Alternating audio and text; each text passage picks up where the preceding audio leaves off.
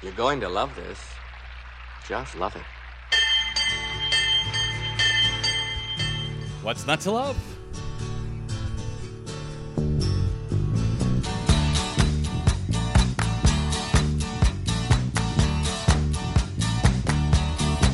Well, I don't know why I came here tonight. I got the feeling that something ain't right. I'm so scared in case I fall off my chair. Scared. And I'm wondering how I'll get down the stairs. Not scared at all. Clowns to the left of me, jokers to the right. Here I am, stuck in the middle with you. Yep. Yes, I'm stuck in the middle with you. From Pacifica Radio in Los Angeles, this is your BradCast, as heard on 90.7 FM KPFK in LA, 91.7 FM KYAQ on the Oregon Central Coast, coast to coast and around the globe on kpfk.org, on the Stitcher app, the TuneIn app, the iTunes app, streaming on the Progressive Voices channel, Netroots Radio, Indie Media Weekly, FYI Nation, Radio or Not, Radio Free Brooklyn, other affiliates in parts unknown, and Radio Sputnik 5 days a week. That's right, you can run, but you can't hide. I'm Brad Friedman, your friendly investigative blogger, journalist, troublemaker, muckraker, all-around swell fellow from bradblog.com, here with you for another thrilling, action-packed adventure that we call the BradCast. And we have a lot to get to today, and I mean a lot to get to today, so buckle up. You've been warned in advance. Just buckle up, including some breaking news that is just coming in as we begin today's broadcast, so stay tuned for that momentarily. We are also now 14 years past the terror attacks on September 11, 2001. 14 years. 14 years, really? Kind of amazing. It seems like it happened, frankly, in a heartbeat. It's been a very short time and a very long time, all at the same time. Explain that to me, Desi Doyen. Oh, yeah, Desi Doyen is here, our producer, as ever. Hi, Des. Hello. Well, I'll tell you what. I will reserve my thoughts on September 11 and the 14th anniversary and all of that until later in today's program. So stay tuned. I will have some thoughts on the 14th anniversary of 9/11 at the end of the show today. Until then, as I said, some breaking news and a whole bunch of other things that I've been trying to get to for days, in many cases for some weeks, actually. We'll see how much I can get to today. I'd love to try to get through a lot of it. And as I said, Desi Doyen joins me as ever. Des, I look to you for this breaking news because, as everyone knows, as longtime listeners of the BradCast know, anything that happens in Texas, because you are from Texas, is all your fault. Yes, I know. And that's all, not always a bad thing. Sometimes it's for good. Sometimes good things happen in Texas. You get to take credit for them. Sometimes when they do happen, which is not that often these days. Well, here's some news that I'll let you decide if it's good or bad. But as we go to air here, breaking news, Rick Perry suspends his bid for the 2016 GOP presidential nomination. Well, it's not really good news, I think, until he actually ends his campaign. But if he's only suspending it for now, well, hey, he could come back. Well, you know what? He could reanimate. He could. Yes, we could rebuild him. We have the technology. You know what? I don't think it's good news, actually, because as dopey as he is, I think that all of this kind of stuff ought to be decided by voters, not by polls. Or money, or money being invested by donors who have billions of dollars. Or debate, or lack of debates. Remember, Rick Perry was put onto the kids' table in the first Fox News GOP debate. He will now, CNN had announced that he would again be in the kids' table debate, not on the main stage, simply based on polls, not based on votes and voters and ideas. In any event, I guess we can say, and then there were 16. We're down from 17 to 16 with Rick Perry out of the race. However, I did notice that on the CNN debate roster for the kids' table, they appear to have not included Jim Gilmore, so it may be down to 15 if in the debate. Yeah. So he hasn't officially withdrawn, but then again, neither has Rick Perry. Yeah, Jim Gilmore, former governor from where? Oh, Virginia. Yes. Virginia. Former governor from Virginia. He didn't even make the criteria for CNN, as far as I understand it. So, and now we're at 11 in the main debate coming up this week on CNN, and I think just four or five on the. Yeah, it's going to be a weird. Point. Yeah, why don't they just put them all together? Put them all on the stage together, or have two different heats drawn randomly. Come on, CNN. You don't have to be Fox News, but they're trying. And you know what? Speaking of which, it's kind of incredible. If you look at the polls that have come in on the Republican side, we talked a little bit about the Democratic side yesterday and how Bernie Sanders is now not only beating Hillary Clinton in New Hampshire, he's also beating her, or at least beating her by 1 point, but statistically tied with her in Iowa. That's a really exciting and interesting race. And then on the other side, you've got the Republicans, which is also interesting. Some might call it exciting. I don't know. But you've got Donald Trump destroying absolutely everybody, all 15 or 16 or 17 of them, destroying them at this point in the polls. Although Ben Carson, who is someone who I just don't understand. I don't understand his popularity in the least, unless it has something to do with white Republican guilt, but maybe we'll talk about that at another time. But the idea that Donald Trump, of all people, and Ben Carson, of all people, would be the two front runners in the race at this point is... if you had asked someone a year ago, who do you think will be leading the pack? I'm sure that neither Trump nor Carson would have been named by anyone in America, no matter how smart they are, no matter how clever they are. It's amazing that those two are in front. Perhaps even amazing that Donald Trump, to some, is in front. Here was, given the fact that he has absolutely no positions on pretty much anything, or at least no policies on anything, Jimmy Kimmel put this together kind of well a week or so ago in this Trump ad that he created. Strangest thing about the Trump campaign being on top for a full month now is that apart from his plan to build a wall to keep the Mexicans out, we know absolutely nothing about what he is planning to do as president. You know, ordinarily, people running for president tell us what they will do if they win, but Donald Trump has, as you'll see here, a much broader approach. Donald Trump, a man with a vision for America. Not a specific vision, a great vision, the best vision. Donald Trump has a plan for making this country great again. What plan? A great plan. A plan that will work because it is the best. Why? Because Donald Trump knows good people. Which people? The best people. People who aren't stupid like other people. People who know how to get deals done. What deals? Great deals. The biggest deals. Deal or no deal. Let's make a deal. We want deal. Make America great again. Donald Trump. I'm Donald Trump, and of course I approve this message because it's a great message, and I have lots of money to pay for it. That is it's not just a good ad. So, that's kind of hilarious, but it's also kind of true that somebody like that, without any real, agenda, is now the head of the Republican pack. And it's not surprising. If you had listened to this show from day one when he announced, you wouldn't be surprised by the fact that he's ahead of the pack now. We have been telling you for months, actually for years at this point, that the Republican Party no longer has any actual governing philosophy. They are not a legitimate political party. The fact that they are covered like one by the media is to the corporate media's shame. But we have another data point to underscore the fact, and then I'll move on to, some real news. But we've got another point here, a data point to underscore the fact that these people, these Republicans, have absolutely zero actual governing philosophy, that they are not conservatives like they pretend. They don't believe in small government like they pretend. I don't know what they are, but it's not a political party. It's not a political philosophy. And this poll from YouGov over the past few days comes out and underscores that yet again with this question.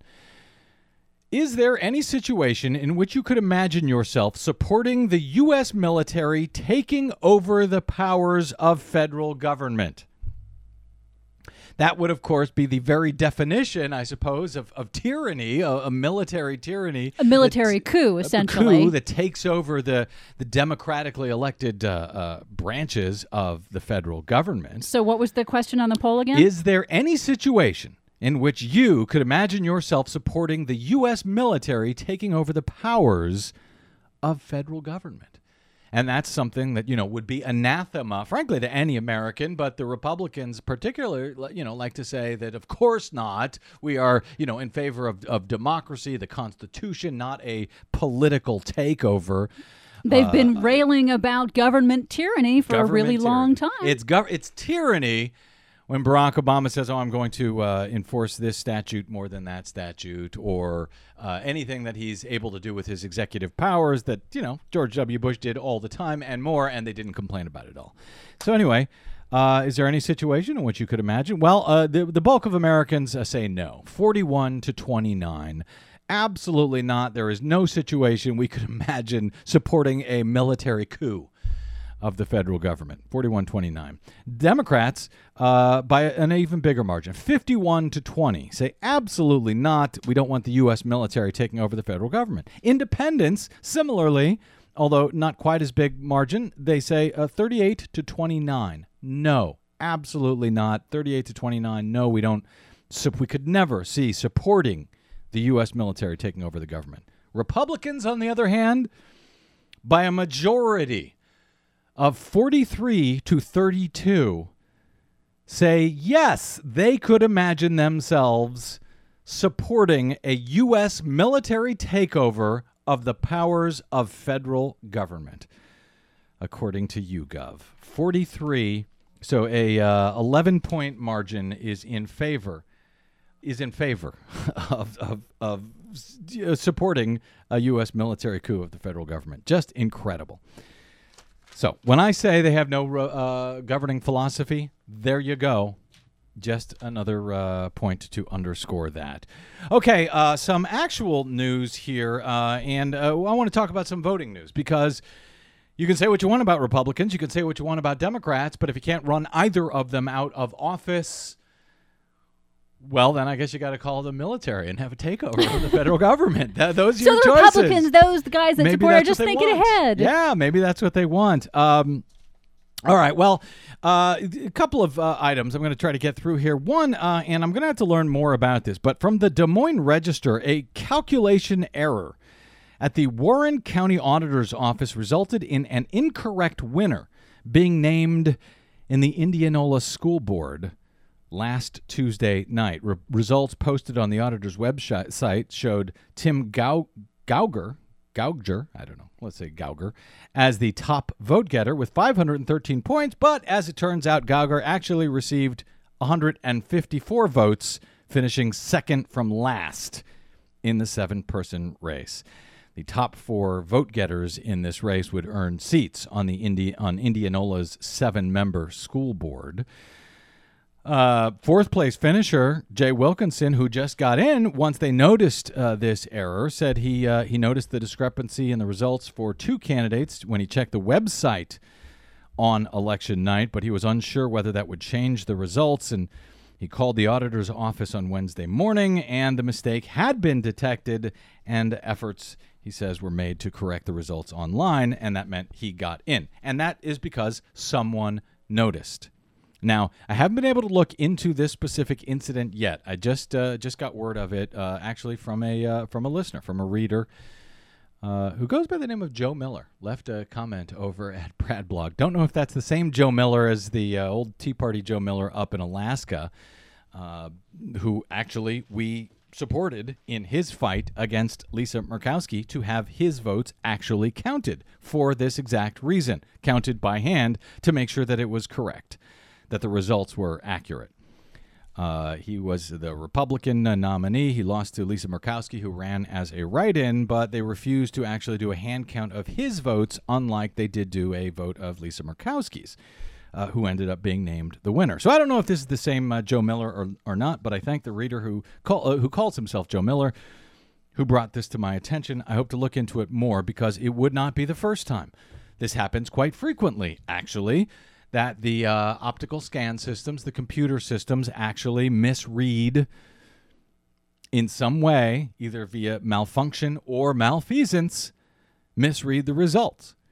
What's more rare is that we actually catch it, that we actually notice it, because we don't hand count our ballots to make sure the computers got it correct in this country, which is obscene and insane. I remember back just a few years ago, I want to say 2010, down in Florida, Palm Beach County, Florida, where the supervisor of elections down there happened to notice that some of the results didn't look correct, and she was able to go to a court and say, hey, can I hand count these ballots to find out if the optical scan system got it correct? Yes, in Florida, you have to get court permission to hand count paper ballots. She was given that permission, and indeed, the computers had the results of 3 different races incorrectly, had named losers to be winners, winners to be losers, and they only found out because they hand-counted paper ballots. And they only had hand-counted, hand-marked paper ballots down there because they no longer use, for most of the state in any event, a touchscreen, 100% unverifiable touchscreen voting system. So they had ballots to count. We've talked about it a lot on this show. We've had candidates on this show recently who can't verify the results of their own elections because there are no hand-marked paper ballots for them to look at. And the state of Texas, you won't, in this case, down there in Austin, a race just a few months ago at the end of 2014, won't let the candidate look at the actual results. That's crazy. But that's the United States of America today. Okay, let's move on to Texas now. Speaking of Texas, Desi Doyen, once again, this will be your fault. Whatever the story is, it will be your fault. Ernie Canning, our legal analyst over at bradblog.com, has the details on this. I'm going to send you there for the full details because it gets sort of into the legal weeds. Suffice to say, we had Ernie on the show a few weeks ago talking about the ruling by the Fifth Circuit Court of Appeals that affirmed the lower federal district court's ruling that, in fact, the Texas Republicans' photo ID restriction law was illegal, was a violation of the Voting Rights Act. Incredibly, though the federal court determined, the lower district court determined that, and the appellate court affirmed that, the law is still in place while it is being challenged for appeal by Texas Republicans.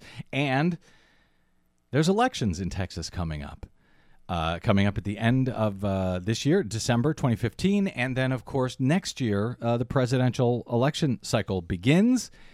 And for some reason, even though this law has been found illegal over and over and over by the federal courts, it still remains in place. It will still disenfranchise some 600,000 legally registered voters who do not have the very specific type of ID that Texas is now requiring for voters, despite the fact that this Texas law has been found to be illegal.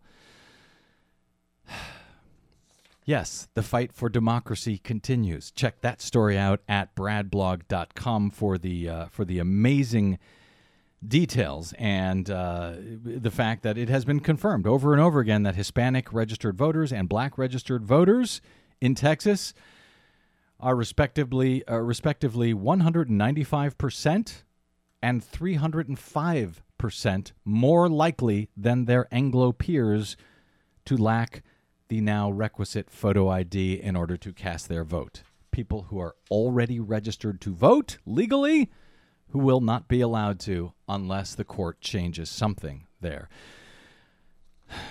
Meantime, over in Georgia, The Fulton County, Georgia, has admitted to illegally disenfranchising and misleading voters in the 2008 and 2012 elections. They admitted to this in a settlement late last month for more than 24 violations of state law, including improperly rejecting eligible ballots and sending voters to the wrong precincts. The county will now pay a fine of $180,000 to make sure that the problems do not continue in the future. The county has promised to spend an additional $200,000 on new training software for their poll workers. This county, which includes Atlanta, Fulton County, has a heavily African-American voting population. It leans progressive. It voted overwhelmingly for President Obama in 2008 and 2012. But as the new settlement describes, county election officials misinformed the precincts of who was coming to vote and when. They failed to provide absentee ballots to voters who requested them, and they failed to put voters who registered on time on the rolls, among other violations. The head of Fulton County's elections office was fired last year, which she credits to her refusal to cover up the improper purging of voters in 2012. You may remember we talked, we reported at Brad Blog and we reported on this show at some length about last year during a tight race for an open Senate seat down there in Georgia when some 40,000 newly registered voters simply vanished from the rolls. Their registrations never made it onto the rolls. 40,000. And the Secretary of State down there, a Republican, instead of looking into that and doing something about that, instead he accused the groups who signed these people up, 40,000 of them, he accused them of committing voter fraud, at least voter registration fraud. Subsequent investigation found that there were just 25 confirmed forgeries out of more than 85,000 forms that were submitted, voter registration forms. So get that, 25 out of 85,000 registration forms. Just 25 were forgeries. The rest of the 85,000 were legitimate, although tens of thousands didn't show up on the rolls at all. So now, in any event, Fulton County is paying a small price. A small price, not a large enough price. Frankly, I think that anyone who keeps someone from voting, keeps a legal voter from being able to cast their legal vote, ought to be sent to jail. But this is the problem. This is the problem with the lack of voter registration act that we used to have. We have one, but the important part that stopped these sorts of things from happening prior to elections, that was the part that was gutted by the U.S. Supreme Court a couple of summers ago.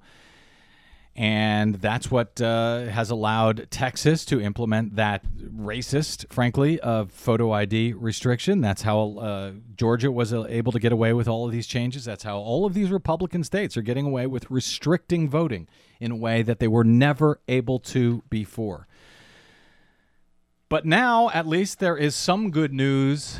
Very little, but some good news in regard to the Voting Rights Act that was gutted by the Supreme Court a couple of years ago. There's been an attempt to fix that and to restore it in Congress, but that attempt has come only from Democrats. It used to be that the Voting Rights Act was a bipartisan affair, to be frank. Back in 2006, the Voting Rights Act was reauthorized by Congress in the Senate, 98-0. They voted to reauthorize the Voting Rights Act as is for another 25 years. Unanimous. In the U.S. House back in 2006, it was a vote of 390-33 in favor of reauthorizing the Voting Rights Act. George W. Bush signed it, had an announcement on the lawn, the White House lawn, celebrating the Voting Rights Act. Couple of weeks ago on this show, we also celebrated the 50th anniversary of the Voting Rights Act. And yet, since it has been gutted by the Supreme Court, not a Republican has been willing to come on board to support this newly proposed fix to the Voting Rights Act. Now, at least, there is one. As Ari Berman writes, restoring the Voting Rights Act now has bipartisan support. It has one Republican, Senator Lisa Murkowski of Alaska. She becomes the first Republican to co-sponsor the new bill known as the Voting Rights Advancement Act of 2015. She gave a statement to Ari over at The Nation. The Voting Rights Act of 1965 brought an end to the ugly Jim Crow period in American history. It is fundamentally important in our system of government that every American be given the opportunity to vote regardless of who they are, where they live, and what their race or national origin might be. Well, that's swell. Problem is, she's the only Republican, and so far the Democrats have not even been able to get a hearing on this issue. All right, we're going to take a quick break. I knew I wasn't going to get to everything today, but man, am I trying like hell. And Desi, you're on deck because we've got some environmental things that we've got to talk about that I've been trying to get to for a long time as well. All right, let's take a quick break, and we'll come back with more BradCast. I'm Brad Friedman. Don't touch that dial.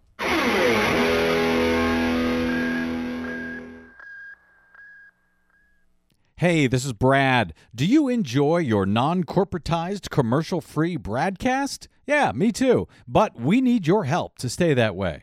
Please consider supporting the investigative blogging, broadcasting, and muckraking that we do here on the BradCast and the Green News Report and bradblog.com with a donation. It's easy. Stop by bradblog.com/donate and drop a few dollars in the tip jar.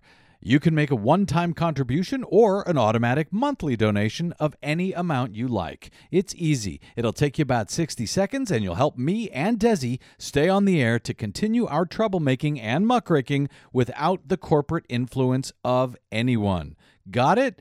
Thanks. Stop by bradblog.com/donate to help us out today.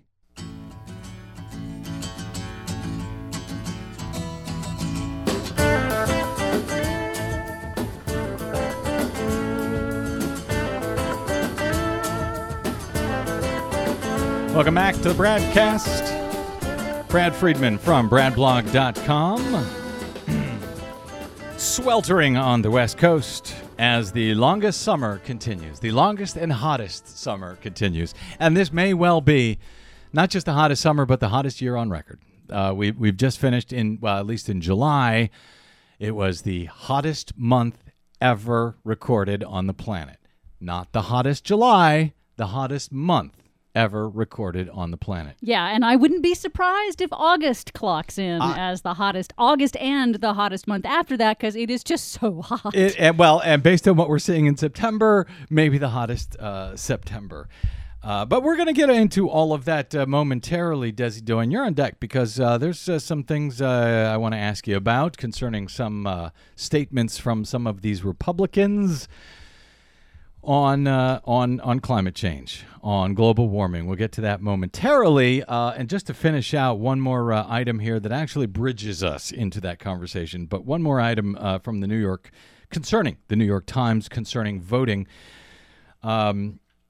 According to a new study, the New York Times has continued to largely ignore the repeated advice of its public editor, Margaret Sullivan, to report that the type of in-person voter fraud, which strict photo ID restriction laws are supposed to prevent, is virtually non-existent.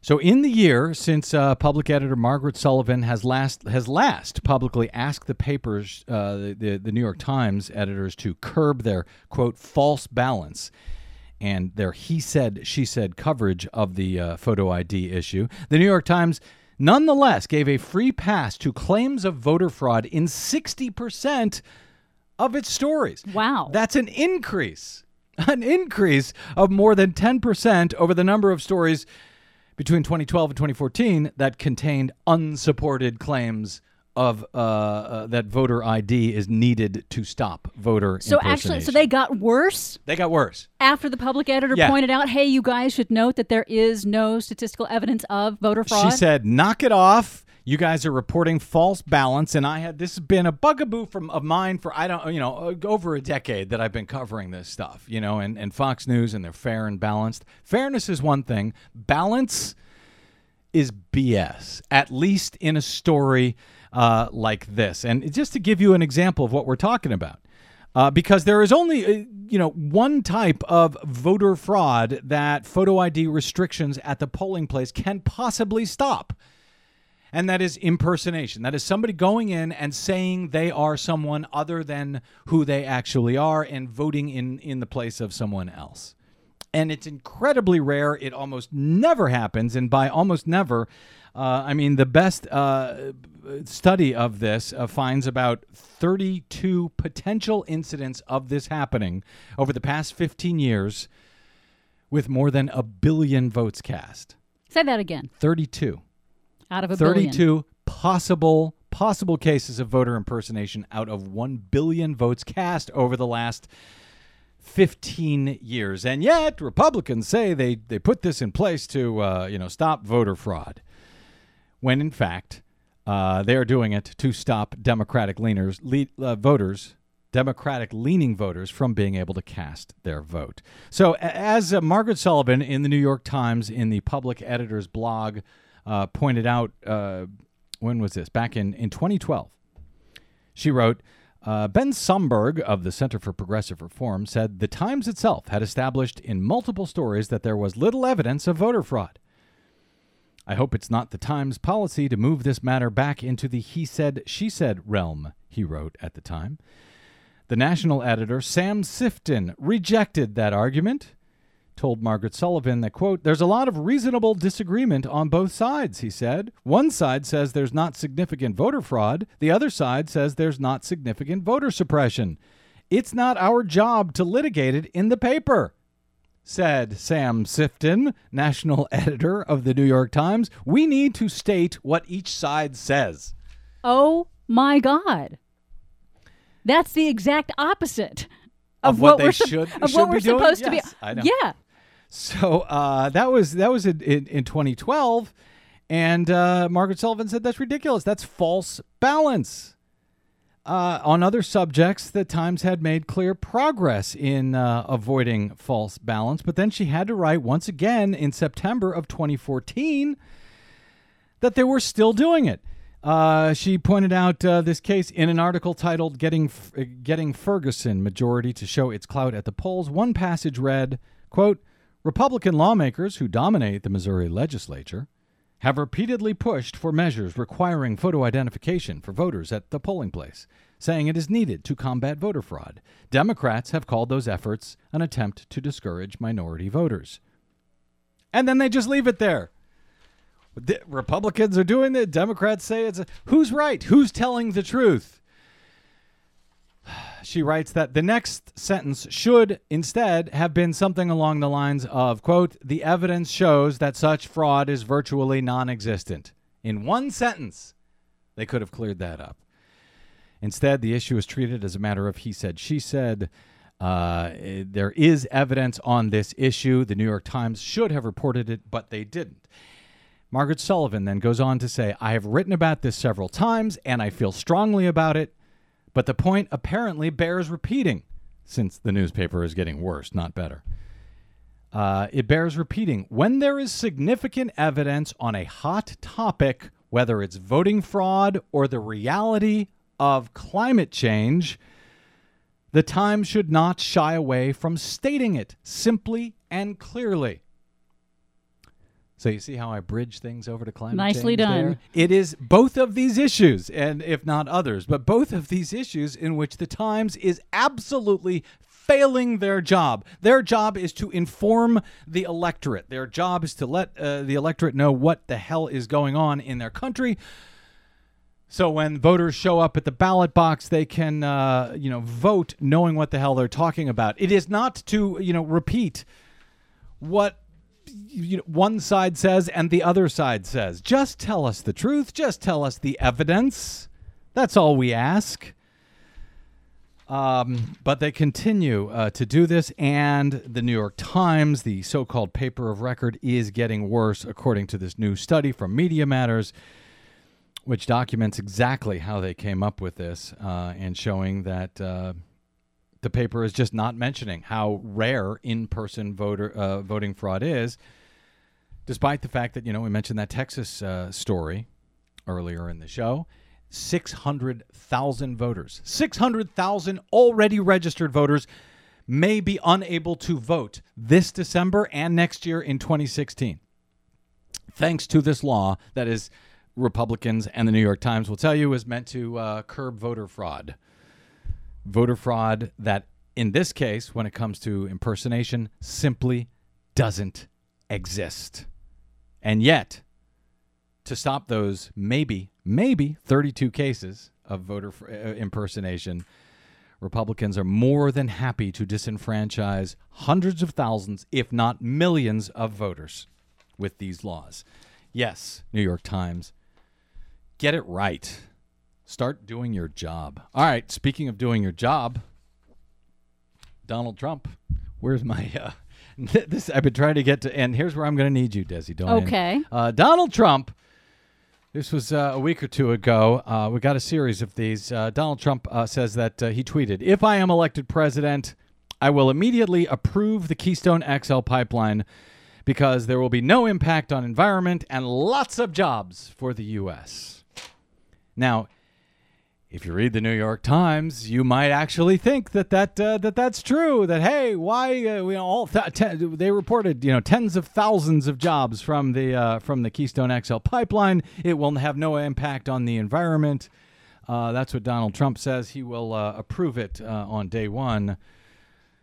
Is he right, Desi Doyen? No, shockingly. What? I know, it's crazy, but no, the when you actually look at the data, as many groups have done so by now, that there really will only be about 1,500 temporary or 2-year jobs created by constructing the pipeline. Once the pipeline is constructed and underway, it will only create 35 or so permanent jobs. And what about 35 jobs total for the Keystone XL pipeline? What about the impact on the environment? Well, of course there will be an impact on the environment. In fact, I think he referred to saying that the State Department even said there wouldn't be an impact, and it's not true. The State Department did not say that. What the State Department was talking about was, sometimes if there is a spill, maybe something could happen, but this is, considered to be a low risk, which of course is not true. All pipelines spill at some point. In fact, TransCanada, the owner and operator... All pipelines spill eventually. And that's the problem with the Keystone XL pipeline, that it's going to be running across America's freshwater Ogallala Aquifer, which is, the major source of groundwater for the Midwest, where we grow much of our food. And having the Keystone XL pipeline potentially leak and have a spill, either a small one or even a catastrophic one, oh my God, the impact on the water supply would be awful, and you cannot clean up the tar sands that the pipeline would transport from Canada. The tar sands are a very heavy oil. It's very difficult to clean up. We don't actually have the technology yet to clean it up, which is why this is a big problem. And Donald Trump, of course, is wrong. Well, Donald Trump disagrees with you, so we'll just leave it there. We should note, however, that according to his mandatory financial disclosures, Donald Trump holds at least $250,000 in TransCanada pipelines. Well, there you go. So he stands to make a lot of money if this is built. His stock holdings also include numerous other fossil fuel companies that could also benefit from the pipeline's approval and subsequent construction. Gosh, you make it sound like it's a bad thing to personally profit from your involvement in government. Your involvement in government? You mean because when he becomes president of the United States and approves a deal that will make him personal hundreds of thousands? Speaking of profiting failed businesswoman Carly Fiorina, who is, she has, this is amazing. Another piece we've been trying to get to, particularly since we haven't seen rain out here in California. Man, oh man. We are in the worst drought in the history of record keeping out here in California, I guess. The worst drought since the worst ever. Drought, yes. Since we began keeping records in the mid-1800s. Right. Carly Fiorina, who is actually making a legitimate run for the Republican nomination, her and Donald Trump and Ben Carson are now pretty much the three leaders just about. But she's from California. She ran and lost, got trounced against Barbara Boxer for the U.S. Senate a couple of years ago. She was fired from Hewlett-Packard, and yet with a winning record like that, she's now doing very well in the Republican Party field. And she says that it is not global warming or climate change that is aiding this worst drought ever out here in California. It's actually liberals who caused the drought. In your home state of California, the drought, the wildfires, more evidence is coming out from the scientific community that says climate change has made this worse. Not to say that the drought is directly caused, but it's made it worse. You know what's also made it worse? Politicians, liberal politicians who stood up for 40 years as the population of California doubled and said you cannot build a new reservoir and you cannot build a water conveyance system. And so for 40 years, 70% of the rainfall has washed out to sea. That's pretty dumb when you know you're going to have droughts every single year, or every 3 years, let's say. Okay, so liberals should have known better, Desi Doyen. How do you answer to that? Why were we not building more reservoirs when we knew years ago that we were going to be in the worst ever drought in the history of mankind? Well, mostly it's because all the good sites are already taken. And there were also other impacts when you build a reservoir or a dam. You actually kill the river and everything that lives in it and the entire ecology around it. And when she says, and then that's a bad thing, by the way, to kill the entire ecology around a river. It turns out there are lots of things that depend on the river, such as the commercial fishing industry in California. So when she says, 70% of that water gets washed out to sea, 70% of that water that gets washed out to sea supports the salmon industry, which is a $1 billion industry in California, which apparently Carly Fiorina doesn't care that much about. Well, when Carly was making these comments, that was on Meet the Press a couple of weeks ago with Chuck Todd. And she has been out there, blaming liberal politicians. One that she could blame, one liberal politician, would be Governor Jerry Brown, who is not only the governor right now out here in California in his second term now, but he was also the governor 40 years ago. Both the youngest and the oldest governor of California. That's right. And now in his fourth term, each of those two terms each time separated by about 40 years. Well, Chuck Todd knew that Carly Fiorina was going to blame those liberal politicians like Jerry Brown. So to his credit in this case, rather than just leaving it stand as he said, she said, I guess, he went out and asked for a comment from Jerry Brown and played it for her. Here's Chuck Todd asking Jerry Brown about Carly Fiorina's comments that liberals are to blame for the drought. I asked Governor Jerry Brown to respond to that exact criticism you made. I said you blamed liberal environmentalists in California, specifically on dams and reservoirs. And this is how he responded. I've never heard of such utter ignorance. Building a dam won't do a damn thing about fires or climate change or the absence of moisture in the ground and vegetation of California. So I think these people, if they want to run for president, better do kind of 8th grade science before they make any more utterances. So there you go. It was one of those moments. What's that Woody Allen film? Where Marshall McLuhan moment. Where it's right? From Annie Hall, a Marshall McLuhan moment where he says, "Here, let me ask Marshall McLuhan. Right. He's Well, right here." That's funny. I happen to have him right here. Well, I happen to have one of those liberal politicians right here. And good for Chuck Todd. He actually knew that in advance that climate science does say that even though it didn't necessarily cause the drought, it has made it much, much, much worse. So good for him for being prepared. Good for Chuck Todd. That's a phrase you don't hear very often on the BradCast. Well done, Desi Doyen. All right, finally now let's get to, we've gone through Trump and Carly Fiorina. Let's not forget Sarah Palin. Oh, no. I know you'd love to, but let's not forget her, if only because she was recently on, Jake Tapper. Had CNN. Just a couple of days ago as Barack Obama had taken his trip up to the Arctic, up to Alaska, spent some time up there talking about climate change, which in Alaska, which has been greatly affected by climate change, spending not quite as much time talking about the fact that he has recently approved drilling up in the otherwise pristine Arctic, drilling for oil by Shell Oil. But he made a very good case while he was there for action on climate change. So naturally, Jake Tapper went out and got Sarah Palin. Now we talked about her. This in her, one of the she said so much. I know in that one 5 minutes. Her comment about if Donald Trump gets elected, what position would you like in the administration? And she said, energy is her baby. That she thinks about oil and, what did she say, oil and gas, resources and all of that stuff that God dumped on us. So she wanted to therefore run the Department of Energy. Problem is, as you pointed out in the Green News Report, Desi Doyen, Department of Energy has nothing to do with oil and gas and minerals. That's right. That's the Interior Department. That's the Interior Department. So she didn't know that. She claimed that was her baby. But she didn't know it. On another, she had no idea that Department of Energy has nothing. Oh, and she wants to shut it down after she takes control of it. But she did have a comment about climate change itself on CNN just this past Sunday. As you know better than I, winter temperatures in Alaska have warmed an average of 6% over the last 50 years, twice the national average.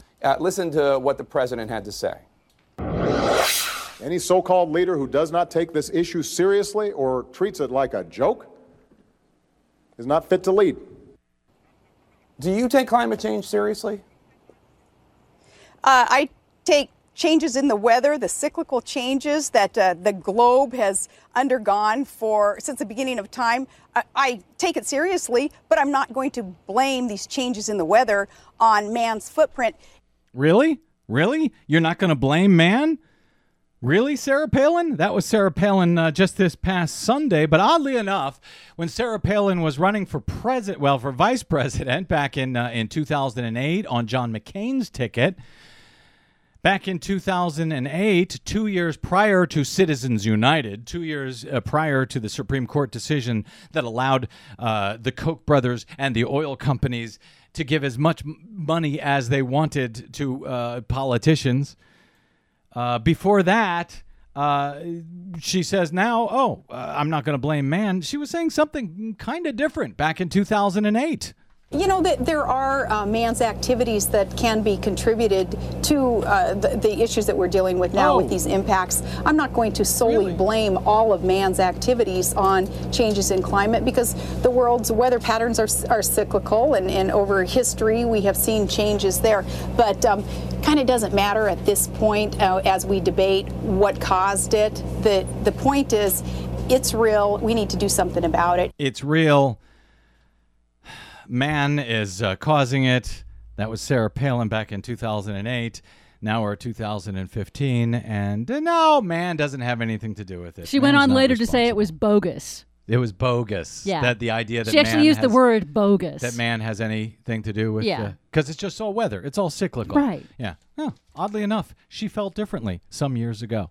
Speaking of feeling differently some years ago, let's take a quick break, and we will come back with some thoughts on the 14th anniversary of the September 11, 2001 attacks. I'm Brad Friedman. This is your BradCast. Please stay tuned.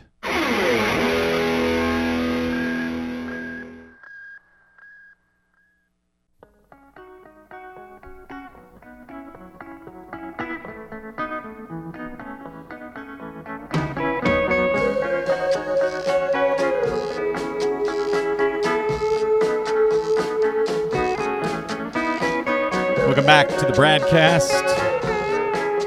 Brad Friedman of BradBlog.com.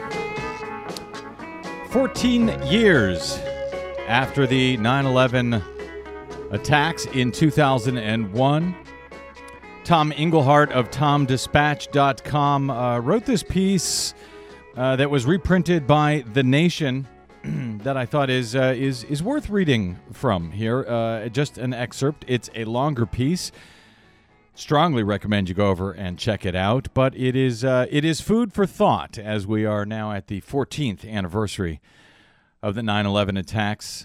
Tom Engelhardt's headline here is 14 years after 9/11, the war on terror is accomplishing everything bin Laden had hoped it would. 14 years later, and do you even believe it? Did we actually live it?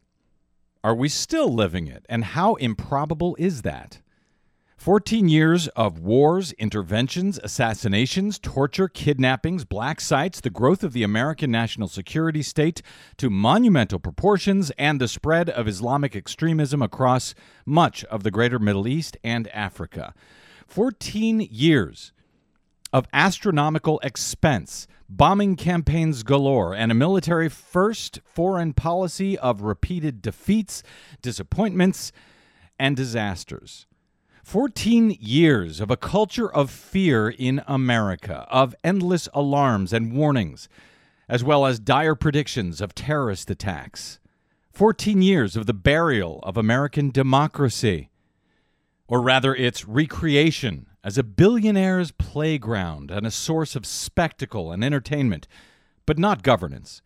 14 years of the spread of secrecy, the classification of every document in sight, the fierce prosecution of whistleblowers, and a faith-based urge to keep Americans secure by leaving them in the dark about what their government is doing. 14 years of the demobilization of the citizenry. 14 years of the rise of the warrior corporation, the transformation of war and intelligence gathering into profit-making activities, and the flocking of countless private contractors to the Pentagon, the NSA, the CIA, and too many other parts of the national security state to keep track of. 14 years of our wars coming home in the form of PTSD, the militarization of the police, and the spread of war zone technology like drones and stingrays to the homeland. 14 years of that un-American word, homeland. 14 years of the expansion of surveillance of every kind and of the development of a global surveillance system whose reach from foreign leaders to tribal globes in the backlands of the planet would have stunned those running the totalitarian states of the 20th century. 14 years of the financial starvation of America's infrastructure and still not a single mile of high-speed rail built anywhere in the country. 14 years in which to launch Afghan War 2.0, Iraq Wars 2.0 and 3.0, and Syria War 1.0. 14 years, that is, of the improbable made probable. 14 years later, the improbability of it all staggers the imagination, starting with those vast shards of the World Trade Center in downtown Manhattan, the real-world equivalent of the Statue of Liberty, sticking out of the sand in the original Planet of the Apes. With lower Manhattan still burning and the air acrid with destruction, they seemed like evidence of a culture that had undergone its own apocalyptic moment and come out the other side unrecognizably transformed. To believe the coverage of the time, Americans had experienced Pearl Harbor and Hiroshima combined. We were planet Earth's ultimate victims, and downtown New York was ground zero, a phrase previously reserved for places where nuclear explosions had occurred. We were instantly the world's greatest victim and greatest survivor, and it was taken for granted that the world's most fulfilling sense of revenge would be ours. 9/11 came to be seen as an assault on everything innocent and good and triumphant about us, the ultimate they hate our freedoms moment, and Osama, it worked. You spooked this country into 14 years of giving any dumb or horrifying act or idea or law or intrusion into our lives or curtailment of our rights a get-out-of-jail-free pass. You loosed not just your dogs of war, but ours, which was exactly what you needed to bring chaos to the Muslim world. 14 years later, don't you find it improbable that the United States has gone into the business of robotic assassination, big time? That despite Watergate-era legal prohibitions on such acts, we are now the terminators of planet Earth, not its John Connors. That the president is openly and proudly an assassin-in-chief with his own global kill list.